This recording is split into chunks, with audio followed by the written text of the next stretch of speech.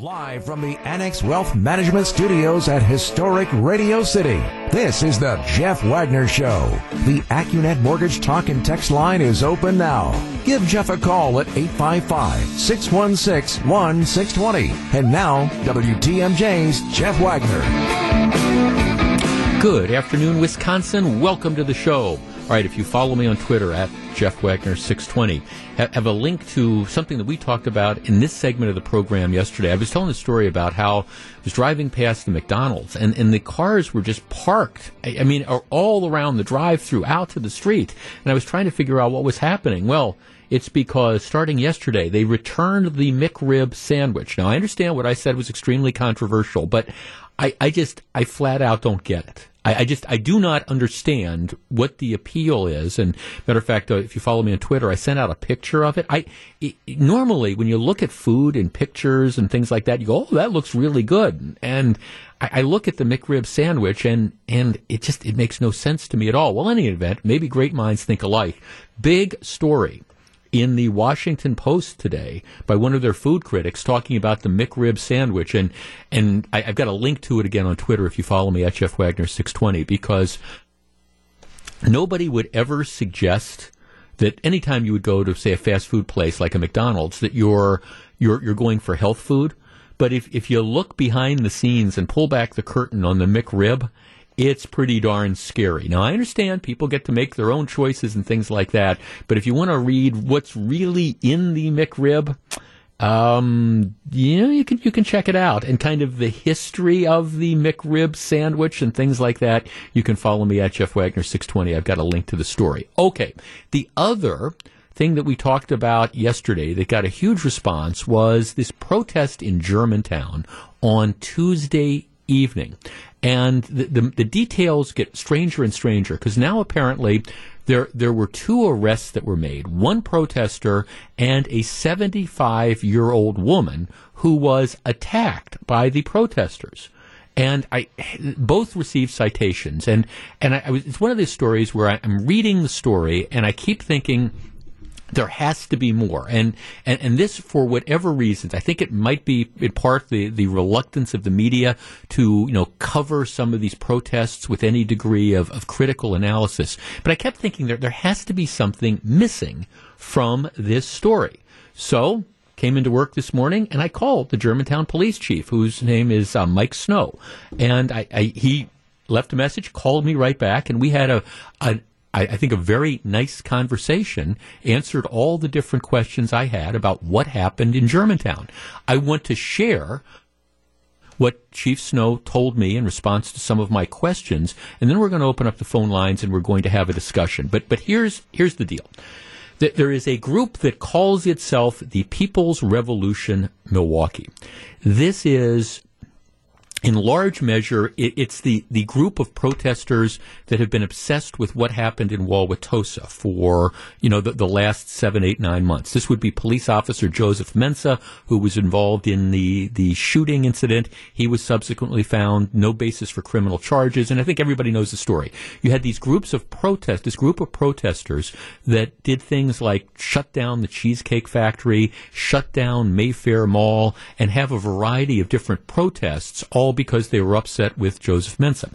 Well, they're upset now that Joseph Mensah, who they describe as a serial killer, despite the fact that no authorities believe he committed a crime, they wanted him gone from the police department. Well, now he's gone from the police department. The group is upset that the Fire and Police Commission, essentially the police commission in Wauwatosa, cut a deal rather than simply firing him and looking at years of litigation that would have cost the taxpayers if they lost hundreds and hundreds of thousands of dollars. They cut a deal where Mensah gets some severance payments and benefits and things like that, and then goes on his way. So the group is unhappy with that. The group is also unhappy that Wauwatosa Police Chief Barry Weber did not give in to the demands of the mob and fire Joseph Mensah immediately. So they don't like Weber. Now, Mensah's gone, but they're unhappy with Weber. So what they've done and what they decided to do Tuesday night is go out to Germantown. And you might say, well, why would they go to Germantown? Well, that's because Wauwatosa Police Chief Barry Weber lives in Germantown. So that's the deal. All right. So here's the background on this. This is not the first time this group has been in Germantown, according to the police chief out there. Apparently, once this summer, the group went out to Germantown, same motley group of protesters, and what they did is they staked out an area, an intersection near Chief Weber's home, and turned it into a block party. He said they had a band, they had loud music, they had keyboards and stuff, blocking traffic, disturbing the peace. So the group decided that they were going to do kind of an encore of that last week. No permit. No permit to march, no permit to assemble, nothing like that. So you have this group, the so-called People's Revolution, show up Tuesday out at a park in Germantown. I asked the chief how many people were there, and he said, well, he said maybe 15 or 20 cars. He said, well, what happened is the group assembles at the park, and then they leave. 2 cars in front driving very, very slowly. He said there were about 30 marchers, so we're not talking about hundreds of people, and then they were followed by a handful of cars. The group has no permit to march, no permit to scream and disturb the streets. I'm told as they were marching down the street, you've got people who are chanting, they are obstructing traffic, and they are screaming obscenities as part of the march. At least that's what the chief told me. Shouting, they're cursing, and things like that. Okay, so the police are watching this. The police are in front of the group. The police are behind the group. But they're not stopping them from obstructing traffic. They're not stopping them from disturbing the peace. They're allowing them to walk through Germantown, scream obscenities, and things like that. At one point in time, apparently there's a 75-year-old lady who goes into the roadway as these marchers are going by and says, all lives matter. At that point in time, she is apparently surrounded by protesters who, at least one, sticks a phone in her face. Now, I say there's no video of this, I'm being told, but one of the protesters, so the lady goes in, all lives matter, and then she's surrounded, she's confronted, and you have somebody, and we've seen this before, people going up and they stick the phones in people's faces because, we're going to do this, we're going to intimidate you, we're going to bully you. And apparently what happens is a 75-year-old lady, when somebody sticks this phone in her face, and she's saying all lives matter, she slaps at the person's hand to get the phone out of their face. At that point in time, she is attacked. She's pushed to the ground by another one of these protesters. All right? So she's knocked down. She is not injured. That's the good news. She had a bruise on her arm or something like that. And the police, seeing this protester attack the 75-year-old lady, arrest the protester. All right. And again, the lady's uninjured. The march proceeds. But meanwhile, you now have members of the mob, the protesters, who are screaming at the police, why didn't you arrest the lady? Why didn't you arrest the lady? She came into the crowd. She slapped at that cell phone when we stuck it into her face. And at that point in time, the police make the decision to go back and give the lady, who has now been pushed onto the ground, give her a citation for disorderly conduct as well. I asked the police chief about it, and he said, look, I understand this is going to be a matter that you can look at this in a number of different ways, and the DA is ultimately going to have to decide on this. Because my question was, well, okay, if this whole thing was provoked by the marchers engaging in walking down the street and shouting obscenities and things like that and engaging in disorderly conduct, shouldn't all the marchers have gotten tickets? And in any event, that I don't know what their real basis for issuing the charges against the 75-year-old lady were, other than maybe the fact that when somebody sticks the cell phone in her face, she pushes the cell phone away. Now, I don't know. I think that's probably a pretty natural reaction. But in any event, that's where the matter stands now. And ultimately, the Washington County District Attorney is going to have to make a decision as to what happens here. Our number, 855-616-1620. That is the AccuNet Mortgage talk and text line. I think that's a pretty pretty fair, accurate, and detailed recitation of what happened that contains details that I don't think have been made public before. Here's my take on this particular situation. There is no way in God's green earth that the district attorney in Washington County should pursue charges against the 75-year-old lady who was attacked and pushed to the ground by members of this protest group. The person who pushed the lady to the ground definitely deserves to be charged. But this idea that, all right, first of all, if people are shouting obscenities and chanting the fact that you in response say all lives matter, that, number one, to me, is not disorderly conduct unless you're charging everybody with disorderly conduct. But number two, all right, if at that point in time, people confront you, they stick cell phones in your face, and we've all seen these bullying type of tactics. I do not believe it is disorderly conduct. I do not believe it is assault for you to push that cell phone out of people's faces. And it's certainly not a justification for you subsequently to be pushed to the ground. 855-616-1620, that's the Accunet Mortgage Talk and Text line. I don't really want to talk about, I guess, the decision to, issue a ticket because the mob was saying, oh, give her a ticket. I want to talk about where we go here. And I cannot imagine under any circumstances how you would be able to secure a conviction against a 75-year-old woman under these circumstances who was actually the victim of an assault. 855-616-1620, that's the Accunet Mortgage Talk and Text line. What do you think? We discuss next. Back to take your calls. Here's WTMJ's Jeff Wagner. 855-616-1620. Okay, here's a tweet to start us off. Jeff, the 75-year-old woman was provoking the crowd by saying all lives matter. She is the instigator. Okay, so the mob walking down the street, screaming slogans, chanting obscenities, they can do all that stuff, but the lady who then says all lives matter, she is the instigator for this. Okay, I guess that's one way of looking at it. 855-616-1620. Not how I do it, though. Let's start with Robert in Brookfield. Robert, you're on WTMJ. Good afternoon. Good afternoon, Jeff, and thanks for taking my call. Yes, sir. Number one, 100% agree with you. There's no DA that's going to look at this and say, we're going to charge this 75-year-old lady. That's just not going to happen. The second thing that probably bothers me a little bit more than this is, and I have a lot of friends on the Milwaukee Police Department, some really, really good guys. And they always tell me one thing, what makes a good cop and a good department is the ability to use common sense and apply it to a situation and resolve the matter. Mm-hmm. So apparently, in my opinion, from the way you described the story, is in Germantown, they just can't apply common sense. And shame on them. This should have never, there should have never been a disorderly conduct ticket written against this lady. Yeah. Not at all.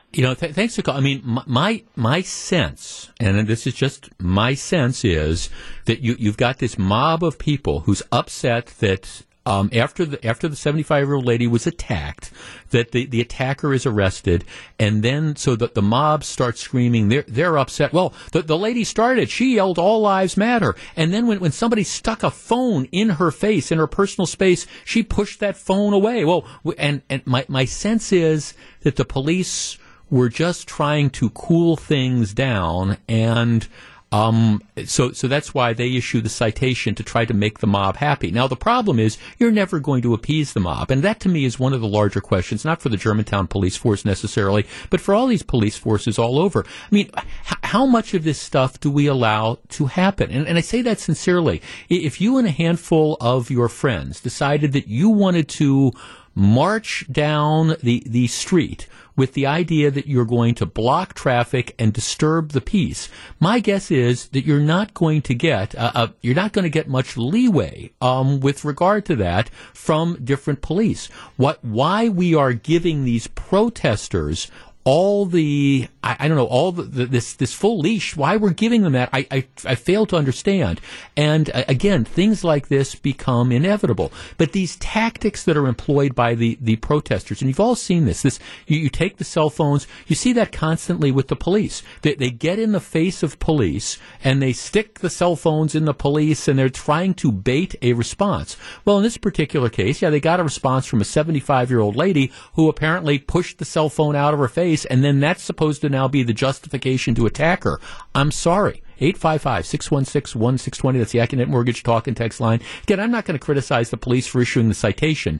The district attorney, this is one. You take a look at it, and if you bring these charges, good luck trying to get 12 people in Washington County that are going to agree beyond a reasonable doubt that what this 75-year-old woman did constituted a crime. Let's talk to Bob in Grafton. Bob, you're on WTMJ. Hi, Jeff. Thanks for taking my call. Hi. I couldn't agree more with you. I think that she shouldn't have been issued a ticket, and I really think the major problem we're having is having this protest so out in the first place. Right. Even in my area and stuff like that, you don't want to be sitting in your house at 9 o'clock at night with people screaming and yelling outside your door. And the police are not doing anything about it. I know that they get their hands tied a lot of times and they can't do much about it. But if you don't have a permit, if they didn't block traffic and didn't have a permit, let's get them out of there. This never would have happened in the first place. No, thanks. You are exactly right. If the group did not drive slowly down the street, block traffic, disturb the peace, scream obscenities, and do things like that, right? It wouldn't have resulted in this response. I guess. Look, I'm really curious as to what theory, if the district attorney goes ahead and pursues charges, and I don't think he's going to. It's clearly can't be the idea that you say all lives matter, and you are the instigator when you've got the group that's walking and protesting and screaming whatever they want. Okay, you have the right, I would seem to me, to be able to respond in quote-unquote in kind, although I don't know that all lives matter is really an in-kind sort of response to what I'm told some of the things the group was chanting were. But the idea is, okay, if people are going to get in your face and you're now going to push that phone aside, that's now going to constitute a criminal misdemeanor offense, well, you really are empowering the mob. And that, I think that's a bad thing to do. And yeah, this is one of these deals where I think for the surrounding communities and Wauwatosa, we have given the protesters lots and lots of latitude as far as, in the case of this particular group, letting them close down Mayfair Mall, letting them block intersections and things like that. Well, now it's starting, if they're going to move into some of these different suburbs. And again, you wonder, why are they in Germantown? Well, it's only because the Wauwatosa police chief lives in Germantown. And so I don't know. What's the purpose that we're trying to accomplish here? We're going to try to go and, I don't know, disturb the peace in his neighborhood. So his neighbors say, gee, Barry, we'd like you to step down like the mob is asking.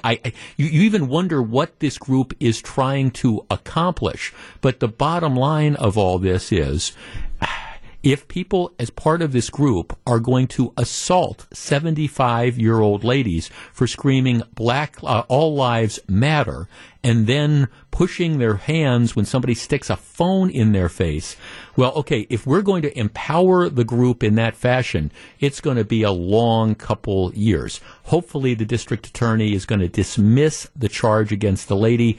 We're going to move on, and hopefully the Germantown police might even be more aggressive next time if the group decides to go back and stage another one of these quote-unquote protests with regard to enforcing the law and not allowing the peace to be disturbed and not allowing 75-year-old ladies to be assaulted. Back with more in just a minute. This is Jeff Wagner. Jeff Wagner on WTMJ. Major setback for the Trump campaign seeking to overturn Wisconsin election results. And this happened within the last 45 minutes or so. I won't bury the lead. The state Supreme Court, by a vote of 4-3, with the three liberal judges joined by one conservative judge, Justice Hagedorn, said no, that they are not going to take the case. Let me explain. At least they're not going to take the case without it going through the lower courts. So let me kind of walk through this. The Electoral College, where the electors cast the votes, which ultimately determines who the president is, that is scheduled to meet on December 14th. Under federal law, next Tuesday, which would be next Tuesday would be December 8th. Next Tuesday is what they refer to as the safe harbor date, recognized in federal law. And that says that any challenges to election results are to be resolved by that date, next Tuesday, because the Electoral College meets on December 14th.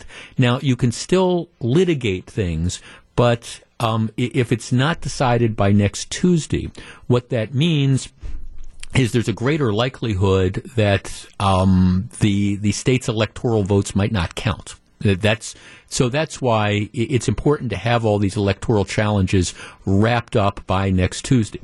So I think we've talked about this before. The Trump campaign filed a lawsuit alleging really 4 different major flaws with the Wisconsin electoral process. They alleged that all the early absentee in-person votes in Milwaukee and in Dane County should be thrown out. All of them. And again, the practice used in Milwaukee and Dane County is no different than the practice used in the other 70 counties, but the Trump campaign targeted the 2 in Dane County and Milwaukee County. The argument is that when you go in to vote early vote absentee, like I do, you go up to the clerk's office, you show them your photo ID, you tell them where you live, they check you off, they verify that you're who you say you are, they give you the ballot, you fill out the ballot, you put it in the envelope, you give it to the clerk, and then you go on your way. The Trump campaign was arguing that hundreds of thousands of votes cast in that fashion should be tossed out because when you show up to vote in person, you don't fill out a separate request saying, give me an absentee ballot. So the Trump campaign was arguing that, again, hundreds of thousands of votes in Dane County and in Milwaukee County should be thrown out, but that would entail, that's the same practice that they use all through the rest of the state. That is a practice that had been, again, the practice that they follow as far as how you get your early in-person voting has been a practice that they've used in Wisconsin for years and has been supported by Republican attorney generals and attorneys general and Democrat attorneys general. So the Trump campaign was trying to throw those out. They were arguing that the fact that clerks will fill out information on the outside of the ballot that might have been incomplete, that was a violation of election law, and a couple other arguments that, candidly, I think probably really weren't going to go anywhere on their merits and were frustrating to me because these are the practices that we've been using for elections for the last X number of elections. And it wasn't a problem in 2016 when Donald Trump won Wisconsin, but now it's a problem in 2020 when Donald Trump lost Wisconsin. I think that's a tough pill to swallow. In any event, the Trump campaign, aware of these deadlines, they filed a lawsuit challenging all these different things. They ask the state Supreme Court to take the case directly. Let's not fool around with the circuit court where we filed the case. Let's not fool around with the appellate courts because that could take weeks or months. And the case would ultimately get to the state Supreme Court. So they say, we want the state Supreme Court just to hear this case. And again, the decision just coming down is the Supreme Court, by a vote of 4-3, said they weren't going to hear the case on an expedited basis. Now, this isn't a ruling on the merits, but it effectively at least is as far as trying to change the election results this time around, because what now happens is the Trump campaign can go to a lower court and they can make the argument in front of the trial court, and then, whoever loses can appeal it to an appellate court, and then the appellate court can decide, and they can then, whoever loses can try to take it up to the Supreme Court. But the bottom line of it is we're sitting here talking about this on Thursday. The safe harbor thing ends on Tuesday. There is no way you get a decision, a binding decision, going through those different multiple court processes over the course of 5 days. You just can't do it as a practical matter. If the state Supreme Court had heard it on an expedited basis, I guess there's a chance that they could have issued a ruling on the merits. But again, by a 4-3 vote, 3 liberals and 1 conservative, they decided they're not going to hear the case on an expedited basis, which as a practical matter ends the lawsuit to the extent that it is trying to overturn the results of this election. Now, it may be that the matter goes through the courts, and ultimately moving forward, you get rulings as to, whether or not we need to change the process we've been using for early absentee voting, and that it's not sufficient just to go in and show your photo ID and get a ballot. You actually have to fill out a separate slip of paper, which seems to me to be useless, unnecessary, and not in the interest of trying to encourage people to vote. But maybe that's the case. But from the perspective of whether or not this particular election result is going to be overturned, the fact that the state Supreme Court has chosen not to take the case pretty much ends the case as a practical matter. There are 2 federal lawsuits that are also floating around. One asks that the Republican-controlled legislature decide how to cast Wisconsin's electoral votes. And then there's another similar case floating around in federal court making the same arguments that they tried to make in state court. My guess is there's no way a federal judge at this point in time, especially with the state court saying they're not going to handle it, there's no way any federal judge in Wisconsin is going to intervene and say, no, I'm going to require the legislature to decide who won Wisconsin. So as a practical matter, whether you like it or not, whether you think it's right or not, as a practical matter, the Trump litigation in Wisconsin has come to an end with the Supreme Court deciding not to take the case on an expedited basis. Back with more in just a minute. Back for more. Here's WTMJ's Jeff Wagner.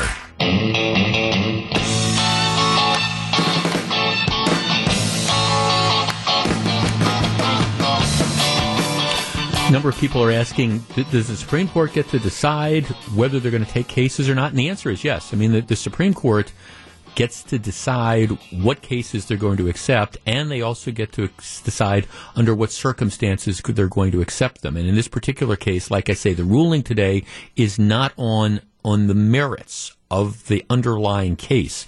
It's simply saying, we're not going to take this without it going through the lower courts first. And because of the timing involved in this, by making that decision, you pretty much guarantee as a practical matter that the results are not going to be overturned. Okay. Another new development. The district attorney's office in Milwaukee County has decided that they are going to try to waive the 15-year-old thug who was involved in the shooting at Mayfair Mall a couple weeks ago. They are going to try to waive him into adult court. They want to treat him as an adult.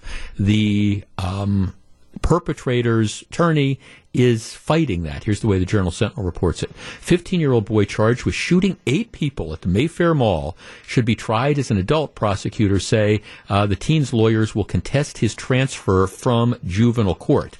Now, first of all, you have to keep the background here before we go into what the kid did, or at least allegedly did.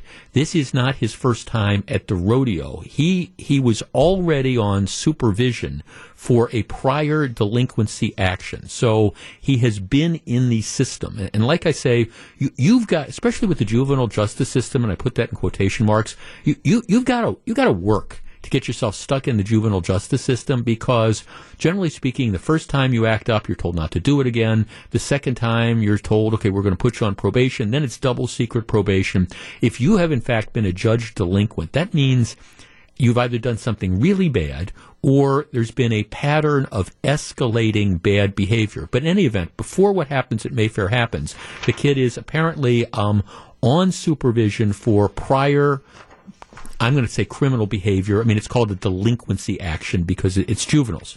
So, here's what authorities say happened.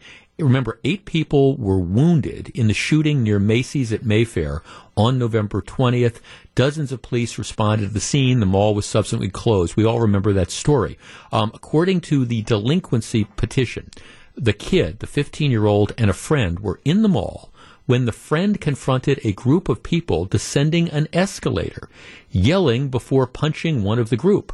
Witnesses told police that the teenager, this would be the 15-year-old, farther back, took a shooter's stance and with a handgun drawn from his waistband began firing.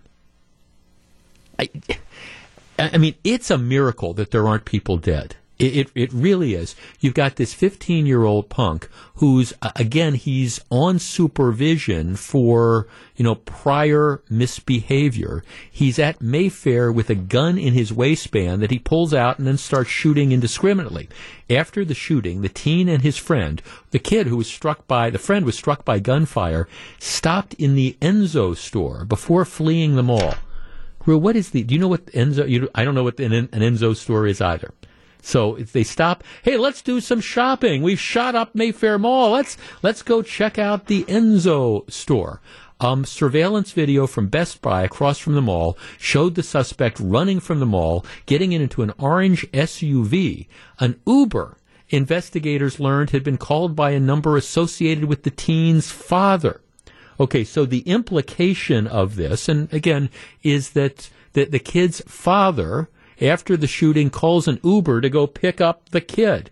When the 15-year-old was arrested, he was in a car with Illinois license plates with a packed bag and the same Glock 9mm handgun used in the mall shooting. The district attorney's office is attempting to waive the young man into adult court. His attorney is fighting it. Let me put it like this, at least in my opinion. Some decisions are tough. Some decisions are really hard, and you've got to really think about them.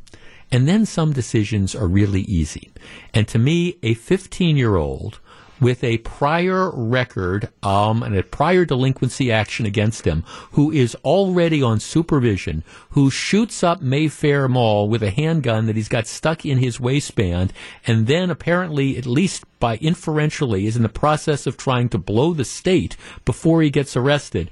This, to me, is not one of these hard situations. Of course you waive him into adult court, and of course, if in fact he is convicted of this, you, number one, to protect the general public, number two, to punish him, and number three, to send a message, you send him to prison, and you send him to prison for a long period of time. And keep in mind, again, it is but for the grace of God that you did not have, 8 people dead at the Mayfair Mall, as opposed to, people who are injured. Because as we frequently say on this program, anytime there is a shooting, it has the potential to be a homicide, and generally speaking, the only reason it's not is either because of good emergency medicine, a poor aim, or just flat-out old-fashioned good luck. Of course you move the kid into adult court. It's a no-brainer.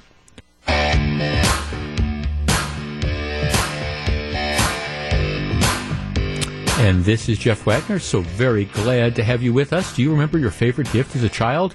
Maybe it was a Beanie Baby. Maybe it was a book. Maybe it was a new record. Maybe it was an 8-track tape player. Some families aren't so fortunate, however, and that's where you come in. Capco's Kids to Kids Toy Drive is celebrating its 15th year, and this year, as you might expect, the need is greater than ever. Please join us tomorrow. That would be Friday, December 4th, for a day-long radiothon as we raise money to help make sure every child has a memorable Christmas. All proceeds benefit Capco's Kids to Kids Christmas Wonderland. For more information, go to WTMJ.com. Matter of fact, we're taking my program on the road. I'm going to be out at Capco in Germantown from noon until 3. I'll be broadcasting live from our mobile broadcast facility as we do the radiothon all day. So very much looking forward to that. It's always a wonderful event. Now, one of the things that has bothered me about the efforts to overturn the election results has been some of the stuff that's thrown around. Oh, the elections are fixed. And this is already playing out in Georgia. Coming up in Georgia in January are 2 very important runoff elections. Right now, there are 50 Republicans in the U.S. Senate. There are 48 Democrats. There is a runoff in Georgia for 2 seats. Georgia is a Republican, or should be a Republican-leaning state. All right? Well, those elections matter because if Democrats were to pick up both of those seats, it would be 50-50, which means the vice president would break all ties. And that's a huge difference because if the Republicans control the Senate, that means there's going to be some checks on what President Biden, and he will be President Biden, can do with regard to appointments and taxation and all sorts of things. If, on the other hand, the Democrats are able to control things, you're going to have an incredible pressure from the progressive side, the left, to do all sorts of stuff. And so that's why these Georgia elections are extremely important. Well, here's part of the problem. There are already some people who are buying into this. Why should we turn out and vote? The president says the results are rigged. This election was fixed. He won the election. And so the argument that's already being made by some people is, well, why should people go out and vote? Because if it's going to be fixed anyways, you know, what difference does it make? And of course, that's why telling people that election results aren't legitimate, especially when you don't have any meaningful evidence to do that, that's why it's so dangerous, because it suppresses the vote. And if you don't think votes matter, well, you know, we talked about the other day the Republican congressional candidate in Iowa who won by a total of 6 votes. There is a Republican in New York who just won her election, but they won by 12 votes. Won by 12 votes out of tens of thousands of votes that were cast. Now, the interesting aspect of that election is they just found, quote unquote, found 55 extra votes, but the votes come from a Republican area, and they're from registered Republicans, so the thinking is that it's not going to switch the election. If anything, the margin's going to increase from 12 votes to maybe 20 or 22 votes or whatever. But I bring this up simply to say, elections matter. Elections are close. And I understand that people can be disappointed with the outcome. We can also have a discussion about better practices or the things that we can do to better run elections. And I think that's fair. But I also think it's dangerous to try to suggest to people, oh, don't vote. Don't participate because your vote doesn't matter. You know, talk to any of these congressional candidates who won by a dozen or 2 dozen or 6 or half a dozen votes. They'll tell you every vote matters. Live from the Annex Wealth Management Studios at historic Radio City, this is the Jeff Wagner Show. And now, WTMJ's Jeff Wagner. If, by the way, you think I'm making up stuff about, well, the Trump campaign or Trump supporters wouldn't intentionally try to undercut efforts in Georgia, which might stop Republicans from being able to retain control of the U.S. Senate and might try to, therefore, have some limits on Joe Biden's tendencies to move to the left, I have in my hands a story, USA Today. They have not earned your vote. Trump allies urge Georgia Republicans to sit out Senate runoffs. Here's the story. Allies of President Donald Trump's efforts to overturn the election urged Republicans in Georgia on Wednesday to stay at home for the January 5th Senate runoffs, arguing Trump supporters shouldn't take part in another rigged election. I swear you cannot make this stuff up. Attorneys Lynn Wood and Sidney Powell, she's the crazy one that filed that is too crazy even for the Trump campaign after this press conference where she's saying, oh, it's Hugo Chavez and it's China and it's Russia and it's all these types of things. She's the one who filed the lawsuit late last week, I believe, or early this week, trying to seek to overturn the Wisconsin electoral results. She filed it in the name of the Wisconsin Republican candidate who lost in the La Crosse area without his permission. I mean, what kind of responsible lawyer does that? And the answer is no responsible lawyer does it. Anyhow, attorneys Lynn Wood and Sidney Powell told a crowd of Trump loyalists not to vote for either of the 2 Georgia incumbent Republican senators, Kelly Loeffler or David Perdue, during a, quote, Stop the Steal gathering in Alpharetta, Georgia. The event, billed as a press conference but resembling the raucousness of a Trump rally, was filled with wild conspiracies and falsehoods about last month's election. Attention then turned to the runoff elections. Where is Kelly Loeffler here? Where is David Perdue? Said Wood, who unsuccessfully sued Georgia trying to stop the certification. He ought to be standing right here. Don't be fooled twice. This is Georgia. We ain't dumb.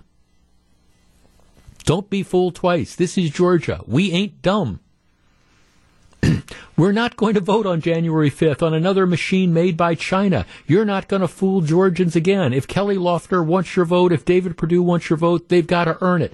I mean, you just want to stop your head from exploding. Yeah, this is a really good move. We've got a contested election where the left is highly motivated to try to pick up these 2 seats. And then you have some of these crazy conspiracy theorists who, like I say, they're too wacky even for the Trump campaign. They're the ones telling people don't go out and vote. I mean, honest to goodness, you see that one of the reasons the Democrats underperformed in the 2020 elections was because I think a lot of their candidates got tarred with the craziness of the defund the police movement and things like that. That's a fringe argument that's out there. And I think a lot of candidates who might have been more mainstream, they ended up getting dragged into the defund the police stuff, and there was a backlash. Right? This is the same sort of thing.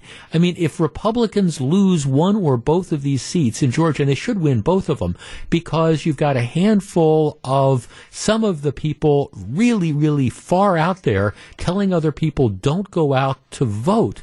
I mean, my goodness, what's the thing from the old Pogo comic that I've seen the enemy and he is us? All right, let us completely and totally switch gears. Chris Collinsworth. Everybody know who Chris Collinsworth is? Former wide receiver for the Cincinnati Bengals, I believe, but he's the lead color analyst on NBC Sunday Night Football. Been doing that for years. And I like him. I think he does a pretty good job. He is in all sorts of controversy. Okay, yesterday afternoon, they had the Wednesday afternoon football. You had the game between the Pittsburgh Steelers and the Baltimore Ravens, and this was a game that had been it's supposed to be on Thanksgiving. It had been postponed multiple times because Baltimore, like the whole team, tested positive for COVID. I'm exaggerating, but just a little bit. So anyhow, during the broadcast of yesterday's game, Collinsworth is, he's just talking in front of an open microphone like we do, and he's actually talking about Pittsburgh fans. And what he's trying to do is, I think he's trying to, applaud how good Pittsburgh fans are. It's only 10 seconds. Here's what he says. He's a fan. In particular, the ladies that I met, they had really specific questions about the game. I was like, wow, you're just blown away by how strong the fans are here in this town. Okay, so he's talking about what great fans Pittsburgh are, and this is the whole statement. He says everybody's a fan. In particular, the ladies that I met, they have really specific questions about the game, and I'm like, wow, you're just blown away by how strong the fans are here in this town. Okay, so that's what he ends up saying, and actually, as he explained later, he said I ran into these two women who were somewhere, and I was blown away by how intense the fans are. But these two women were coming up, and they were really into it and asking all these different questions. So he said I was trying to acknowledge when I was talking about how great the fans are, I was in particular thinking about these two women who came up and were talking to me. All right, well. That's what he says. And again, the statement is everybody's a fan, in particular the ladies that I met. They have really specific questions about the game, and I'm like, wow, you're just blown away by how strong the fans are here in this town. No sooner does he say this, but on social media, it just, the world explodes by people saying how sexist this guy is. How dare you, single out female fans and imply that these were ladies, and that they were asking questions, and how dare you even imply that ladies can't understand, football? How would you be so blown away that people would understand football? That women in particular. Our number, 855-616-1620. That's the Acunet Mortgage talk and text line. Now, look, and as soon as this comes out, Collinsworth immediately is forced to issue an apology. He says, look, today on our broadcast, I made reference to a couple of women I met in Pittsburgh who so impressed me with their football knowledge that I wanted to tell their story on the air. I guess the way I phrased it insulted many. I'm sorry.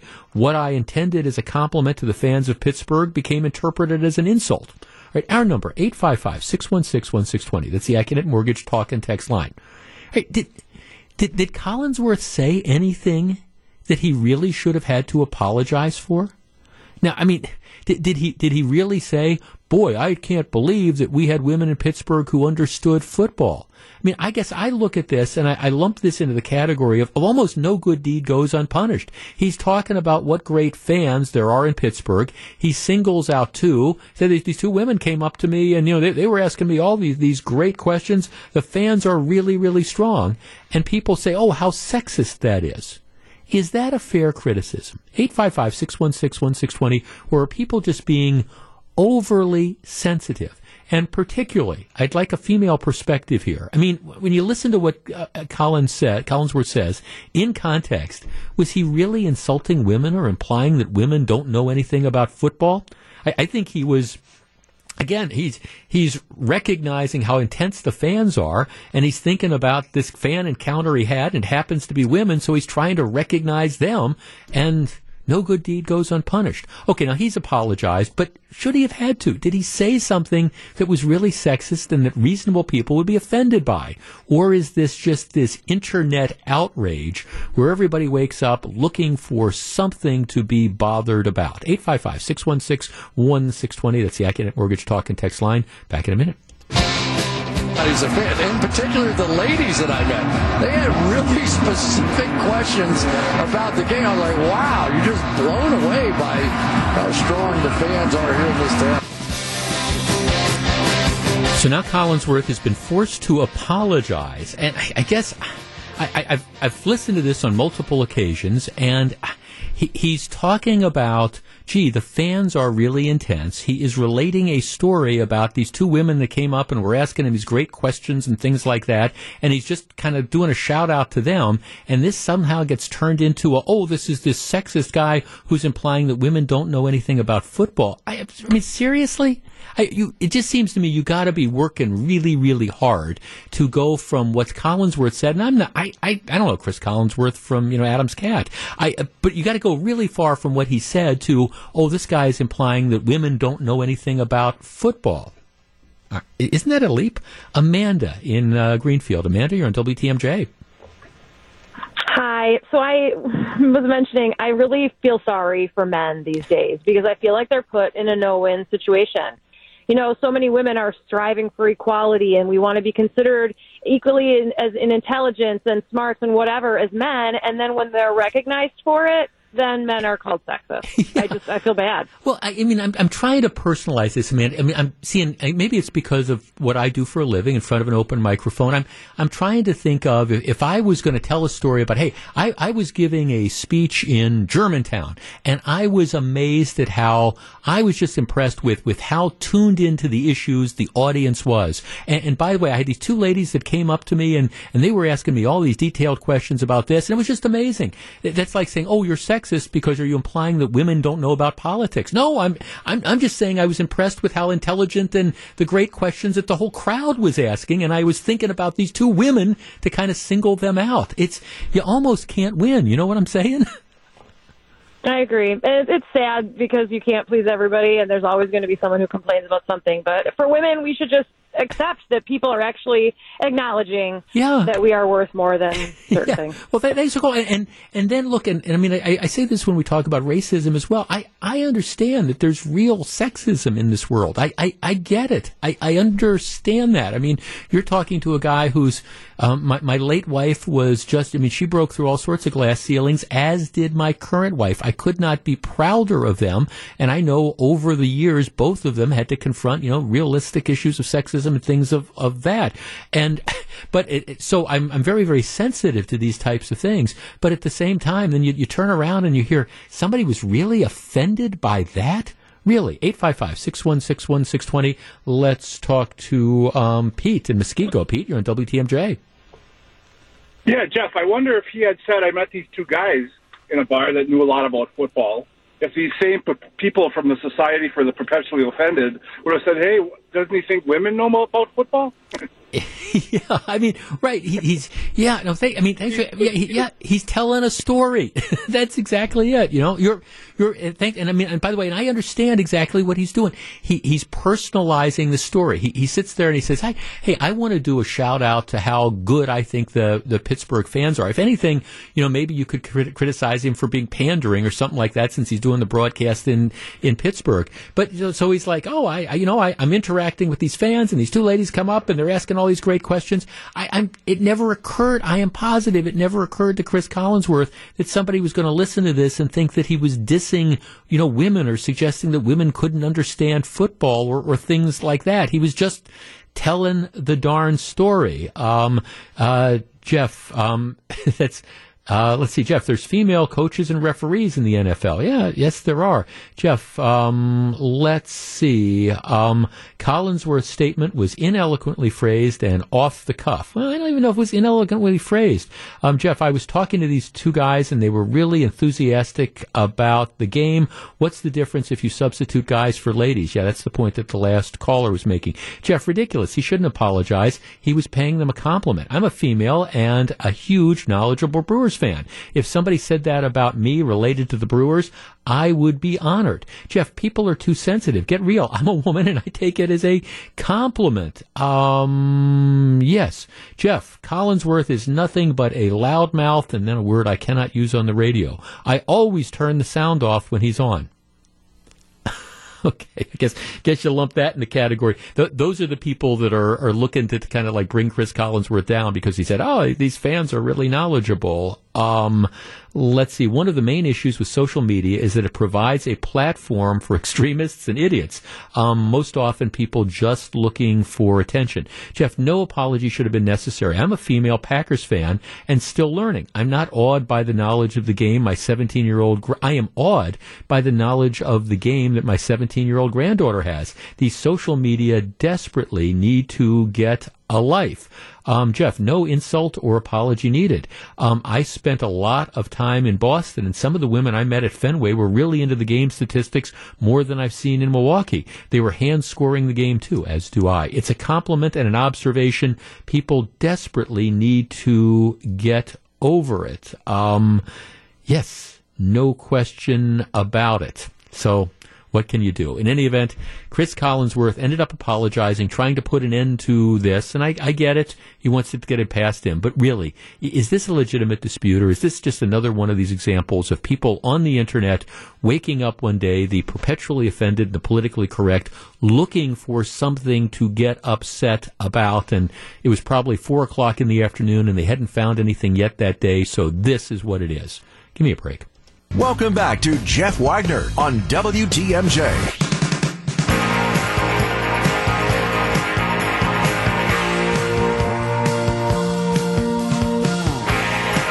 Whenever a story like this comes out, I inevitably get a number of questions from people saying, see, this is the problem, and all you guys, meaning me, who have encouraged the police to chase people, you're responsible, or you could be responsible when these sorts of things happen. Now, let me back into this. For years and years in the city of Milwaukee, a policy was developed under the former police chief, Ed Flynn, with the blessing of Milwaukee Mayor Tom Barrett, who's just gotten progressively, I don't want to say he's pro-criminal, but he's been progressively anti-police and anti-law and order, at least in my opinion, over the last several years. They developed this policy that we don't want people to chase. And it was because you had a couple very high-profile instances of people who got in the middle of these police chases and you had bad results, which is an unfortunate sort of thing. But once the word got out that the Milwaukee police did not chase, what happened? Everybody ran.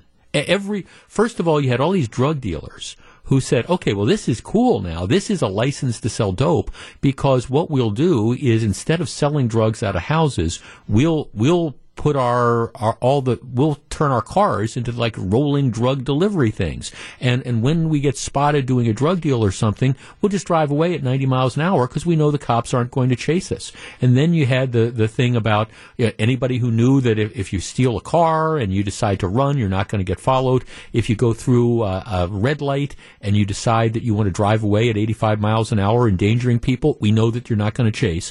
And what it led to was this complete disregard for the law. It led, in my opinion, to a lot more criminal behavior, and it led to a lot more reckless driving. Well, along comes Milwaukee Police Chief Alfonso Morales, who says this is not the way we're going to do things. And we're not going to have a 90-mile-an-hour chase down, Wisconsin Avenue, back when there were people on Wisconsin Avenue at 2 o'clock in the afternoon. But yes, we are going to expand broadly the types of times we chase. And we understand that there's going to be a balance. And we also understand that sometimes innocent people could end up getting hurt, but the alternative is just to letting the criminals drive away, and we're not going to do it. So here's the story from yesterday. apparently what happened is about 7:30 at night on West Mitchell Street and South 5th, so the near south side of Milwaukee. What happens is there's a marked squad car, sees a vehicle with no license plates, and no license plates, driving at a very high rate of speed that blows through a red light. Okay, so you're in the police car. You see the car, no plates, drives through at a high rate of speed, blows through a red light. Well, what do? Well, I guess under previous administrations, what you would do is let the guy drive off. But they decide, no, we're not going to do it. So they hit the lights and they start to follow the car. What ensues is a brief chase. By that I mean the driver of the car, who's blown through the red light at a high rate of speed without plates, tries to pull away, tries to drive away from the squad car. The squad car chases the vehicle for about a minute. So this isn't something that goes on for 10 or 15 minutes. It's about a minute when the idiot driving the car loses control of the car and rolls it down an embankment at Water Street in Pittsburgh. If you can kind of picture that, again, on the near south side. The vehicle comes to rest on the edge of the Milwaukee River. Two people, 38-year-old man and a 37-year-old woman, were taken out of the car. They still don't know which one of the two was driving. And then what happens is the police bring out divers and they start searching the river because there was a concern that a third person might have been in the vehicle. I think they've discounted that. Don't know for sure, but they didn't find anybody. But they were doing a search to see if there was a third person that might have gotten into the river. The way this is being described to me is that the car rolled down this embankment, and actually the driver and the passenger are extremely lucky, because if the car had gone just a little bit further, it would have been in the river. And so instead of taking people out of the car and sending them to the hospital to be treated for injuries, you're talking about a whole different world of hurt if you roll that car into the river, because again, you never know for sure what's going to happen, but it's better than even probably these people in that vehicle are going to drown. But so they're lucky they got out of it. But by chasing them, it clearly probably caused them to drive faster, to lose control, to roll the car, and to potentially, endanger themselves and to endanger others. So I got a text this morning saying, okay, Jeff, these people could have died, all because the police decided to chase them after they blew through a red light. Is it worth it? Our number, 855-616-1620. That's the Acunet Mortgage talk and text line. The implication being, I would prefer you not to chase, because when people do this, they're going to drive away, they're going to drive in a reckless fashion, and there's a better chance that they're going to hit somebody or cause some problems or injure themselves. It's best just to let them drive away. Now, in this particular case, again, the car has no license plates, so if you don't try to pull them over, you're never going to probably see them again. 855-616-1620. That's the Acunet Mortgage talk and text line. Maybe I'm just hardcore about this. I have no problems chasing. Now, I think, again, the biggest concern that you have to have is the safety of the officers and the safety of any third parties. But in a case like this, a minute-long chase, and it turns out that the bad guys roll the car and damn near kill themselves, sorry. To me, it's a real simple thing. If you don't want to endanger yourself, don't run. 855-616-1620, and I will tell you this, I think the city of Milwaukee and surrounding communities are a lot safer today than they were a few years ago, because we do, in fact, chase. And bad guys need to know that just by going 90 miles an hour and blowing through red lights doesn't mean that that's your get-out-of-jail-free card. No, I'm not sympathetic to the people that rolled the car, and yes, I'm glad the cops chased. 855-616-1620, we discuss. Back to take your calls. Here's WTMJ's Jeff Wagner.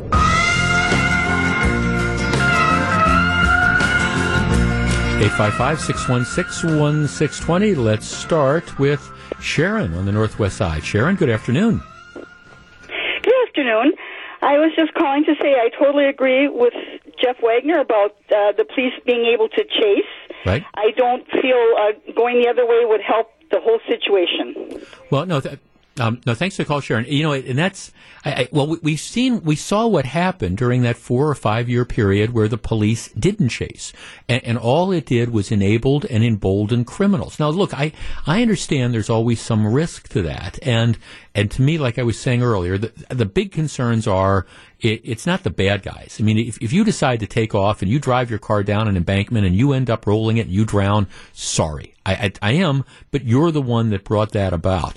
My concern, of course, is for the safety of police officers and the safety of pedestrians and things like that. But at the same time, given all the reckless driving that's out there, I mean, it's not like if you don't step off this curb on Capitol Drive, you're taking your life into your own hands, regardless of whether police chase or not. Vincent on the Northwest side as well. Hi, Vincent. Good afternoon, Jeff. I totally agree with the Milwaukee police chase policy. We need to get these individuals off the Milwaukee streets. They're out here creating mayhem daily by driving recklessly, running through red lights, speeding down the Milwaukee streets. And how many times have we heard of these individuals who have crashed into innocent people and killed them? Yeah. We've had elderly people just going to church or whatever they're doing, or coming from some event, and they end up dying because some idiot out here decides to run a red light.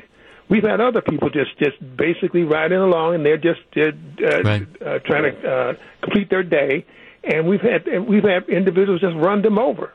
You know, even on the sidewalks. Yep. So no, these individuals who decide to do these things, if they end up in the river or they end up crashing and hurting themselves because they decide to run from the police officer, it's their own fault.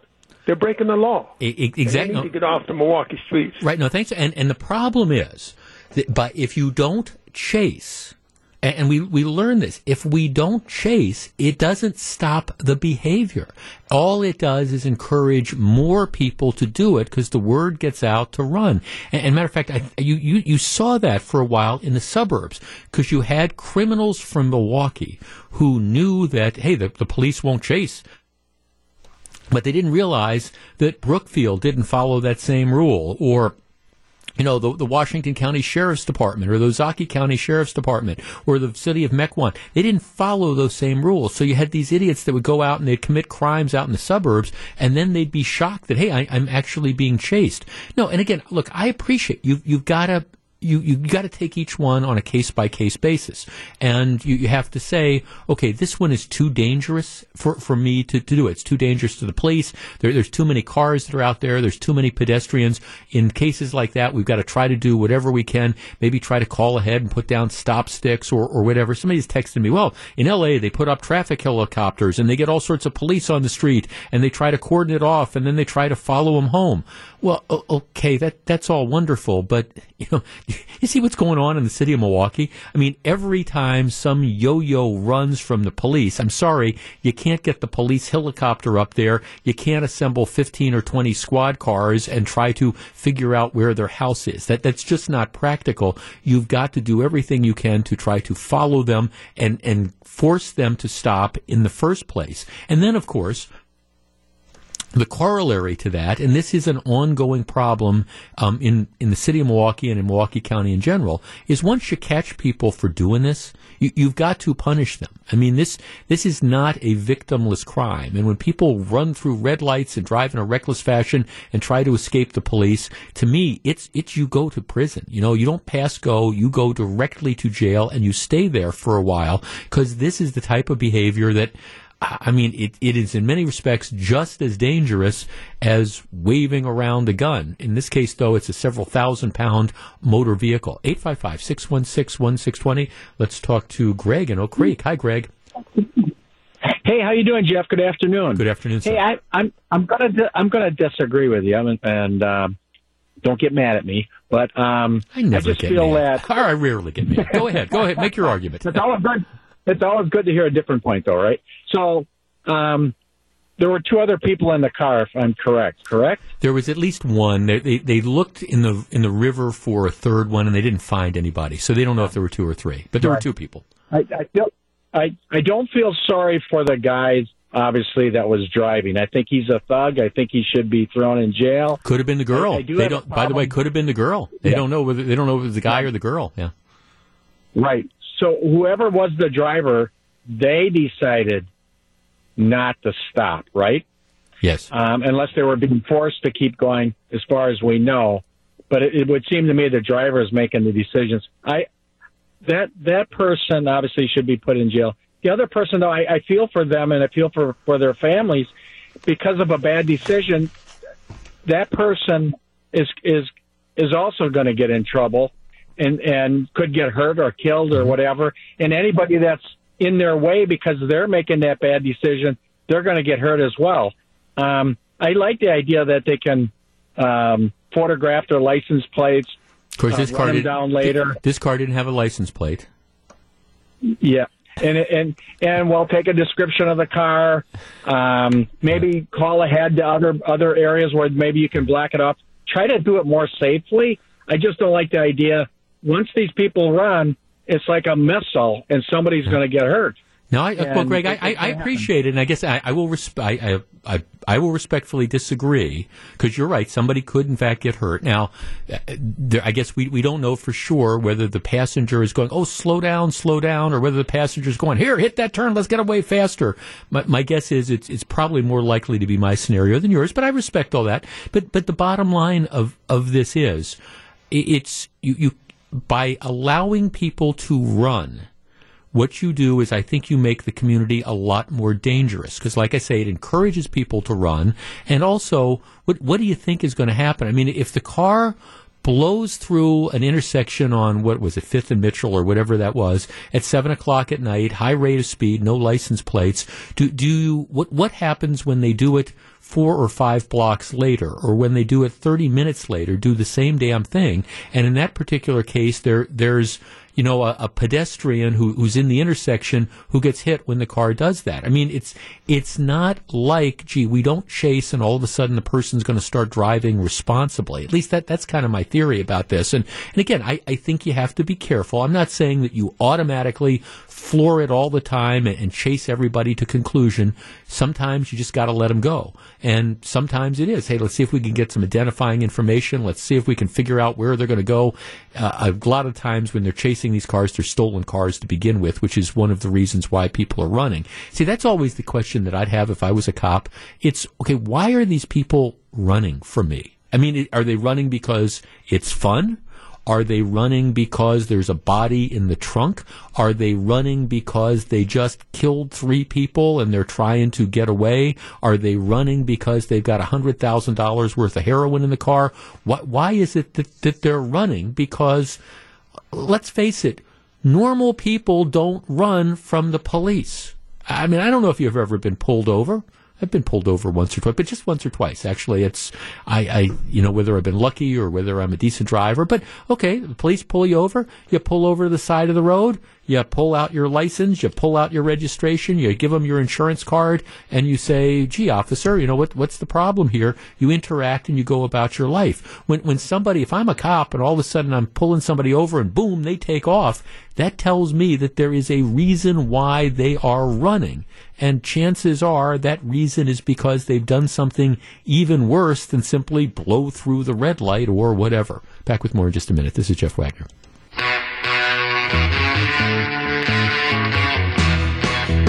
And this is Jeff Wagner. So very glad to have you with us. I knew this wasn't going to end well. The Attorney General, Bill Barr, I actually know him. He was, when I worked for the U.S. Attorney's Office, he was the final Attorney General to serve under the first President Bush.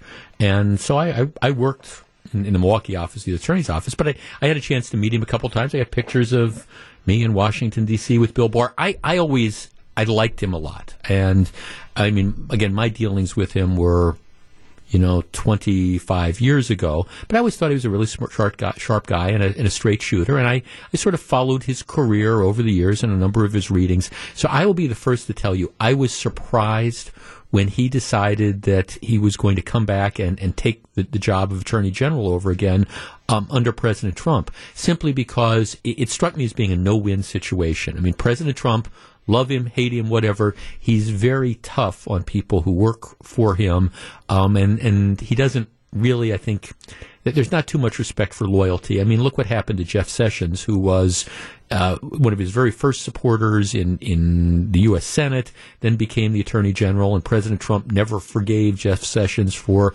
allowing the appointment of a special prosecutor. So I always thought Bill Barr was just... I was surprised that he was going to come back and do this, just because, again, rightly or wrongly, President Trump is very difficult to work for. And apparently that's how it's turning out now. Big headline in the Washington Post, President Trump is said to be livid at Bill Barr, one official suggesting that termination is possible. So what was Attorney General Barr's sin? Well, he gives a statement to the press where he says that there's, at least as far as he is aware, there's no evidence of any sort of election-shifting fraud. He just says, look, we've been looking at all this stuff, and we can't find any evidence that there was any sort of fraud which would have changed the outcome of the election. And for that, President Trump is apparently ready to, even with like 6 or 7 weeks left in his term, cut Bill Barr loose. You knew it was not going to end well. You just didn't. And again, I go back, and I said this at the time, when Bill Barr first decided to take this job, I'm thinking, man, I hope you know what you're getting into. And I guess it should surprise nobody that now that he's at least saying things that President Trump doesn't want to be true or doesn't agree with, now he might be the next one to go. Bill Barr is actually a very, very good guy, and I think he deserves better than the way he was treated both by President Trump and by the media over the course of the last couple years. Live from the Annex Wealth Management Studios at historic Radio City, this is the Jeff Wagner Show. And now, WTMJ's Jeff Wagner. This could be the death blow for movie theaters as we know them. This has been a very, very difficult year. Okay, the last couple of years have been challenging for the movie theater industry because there's so much competition that's out there. I mean, now with all the different streaming services and with things like Netflix and Hulu providing their own content and essentially competing with like the Hollywood releases that come out and play, on the different movie screens and stuff. There's always been a challenging time when it becomes easier for people just to say, you know what, I'm going to sit home in my living room and my bathroom's right around the corner and I've got my refrigerator and I can pop my own popcorn and I don't have to spend, $12 for a giant diet soda and I don't have to spend $24 for the giant thing of Milk Duds. There's always been these challenges. Then on top of that, you throw in the whole COVID experience where people, at least for the better part of the last year, have been uncomfortable wanting to go out into public spaces. Then on top of that, you add the fact that Hollywood, has really not been making that many movies. You've got all these different movies that were in production or were going to go to production, and they halted those during the pandemic. And now you've got a situation where even if the movies are getting completed, it's like, well, do we release them now knowing that people aren't going back to movie theaters? So those are all those challenges that are out there. Well, okay, it's Christmas Day. The next big blockbuster that's coming out is the Wonder Woman sequel. It's one called Wonder Woman 1984, and it's being released in theaters on Christmas Day. And historically, I've always thought this is interesting. Christmas Day is the big day for new releases.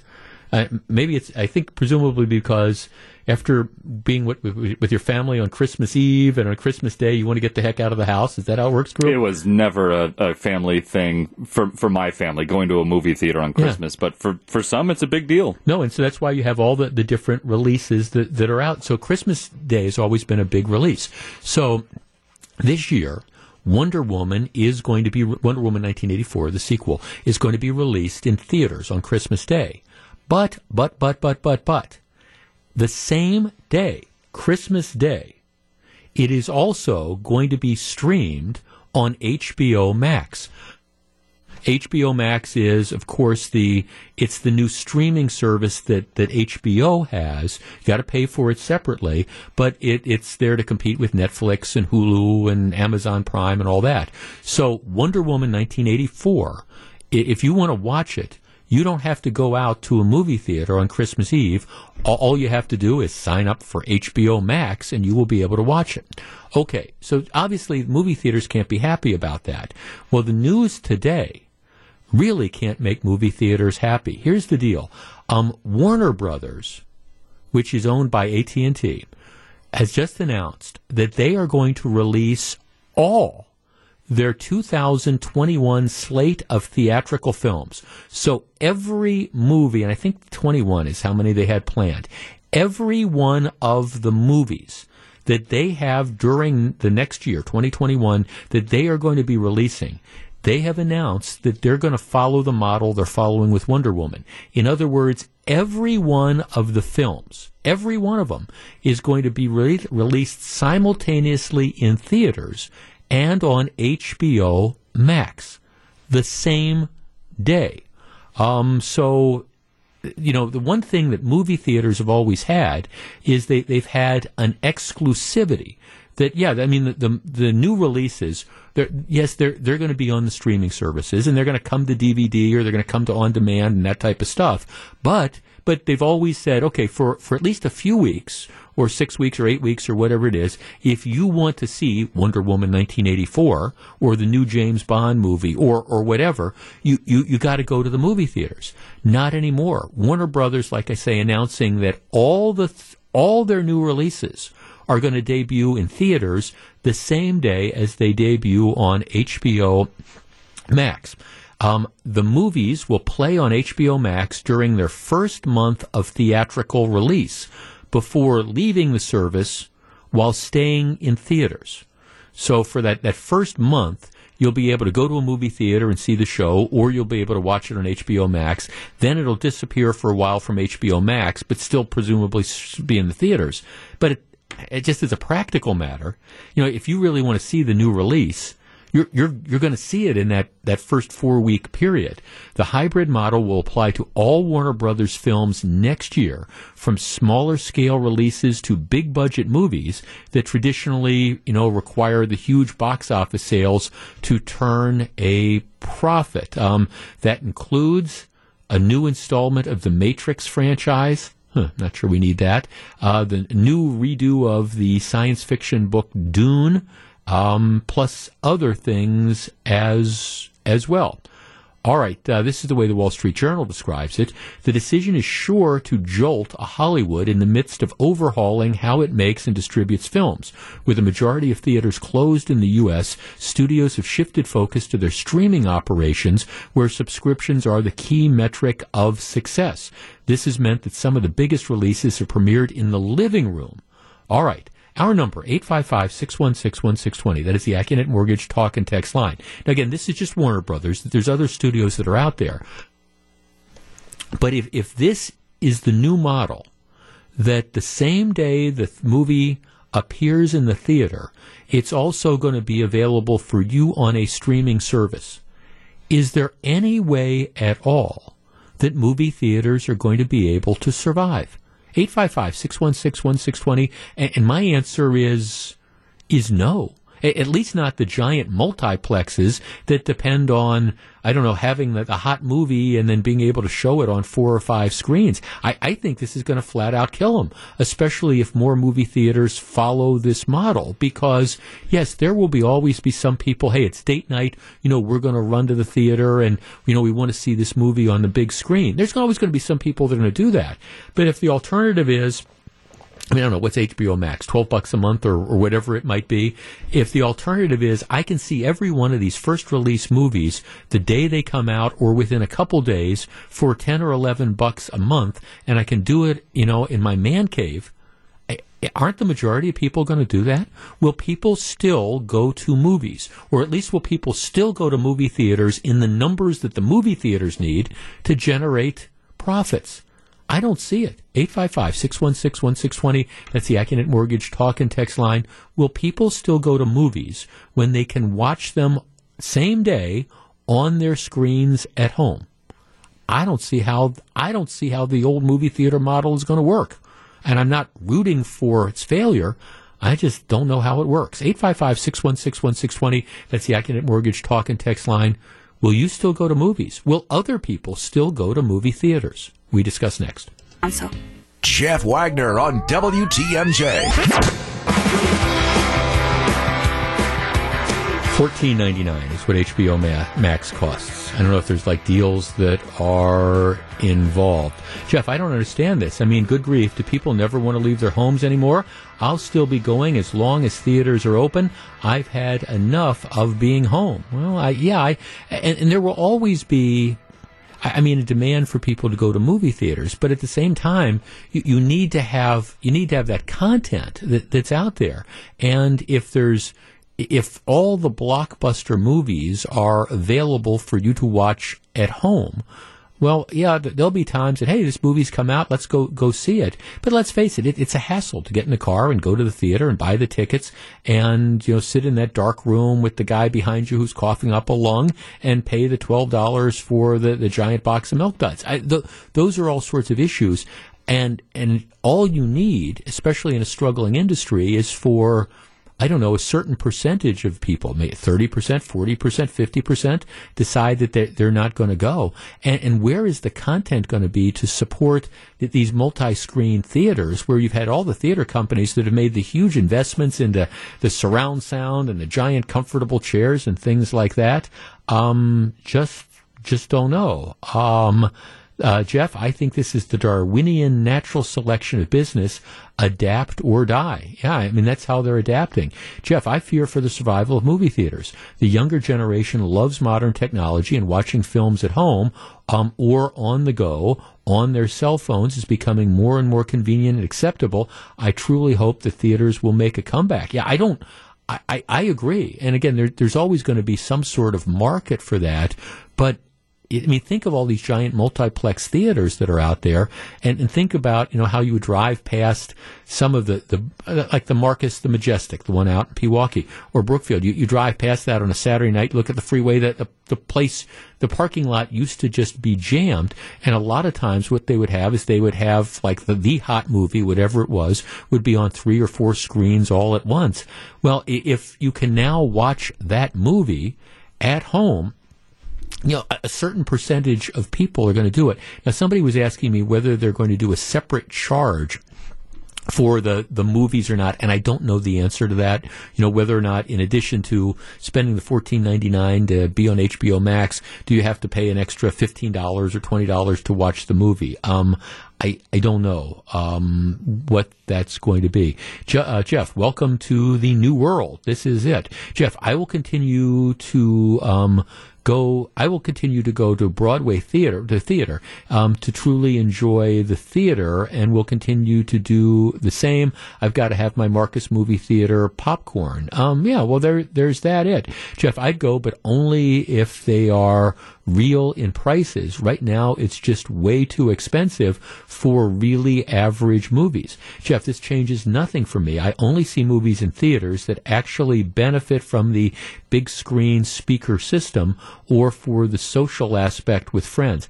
I love the social aspect. There is something cool being in a darkened room with a bunch of strangers, that collective experience. I like it, but at the same time, inevitably you've got the people behind you that are chattering through the whole thing, or you don't mean to be antisocial. I like being around people until I don't. Not sure how profound that was. Jeff, sign me up for HBO Max. I don't like going out to the movies anyways. Jeff, I think this is a terrible blow to movie theaters. Yeah, I think it's a terrible blow to movie theaters as well. I think they're going to have to struggle with figuring out how to reinvent themselves and figure out how to work this all out. And I don't know exactly what that answer is. Once they, let's see, let me just pull this up here. I've got the financial news. Once AT&T announced this today, apparently AMC, that's the biggest, I believe, movie company in the country. Their shares were down nearly 8% on the news. Right now, this is being rolled out as a one-year plan. I think as they try to figure out how to deal with the pandemic, doesn't mean they're going to continue to do it in the future. But I'm here to tell you something. If this works for Warner Brothers, you know darn well that you're going to have some of the other movie producers, some of the other studios are going to be doing exactly the same thing. And if it's a success in 2021, you know that they're never going back to the theaters moving forward, which is the reality, I think. Probably an unfortunate reality, though. When we come back, we'll find out what John McCure has on his mind. Please stick around.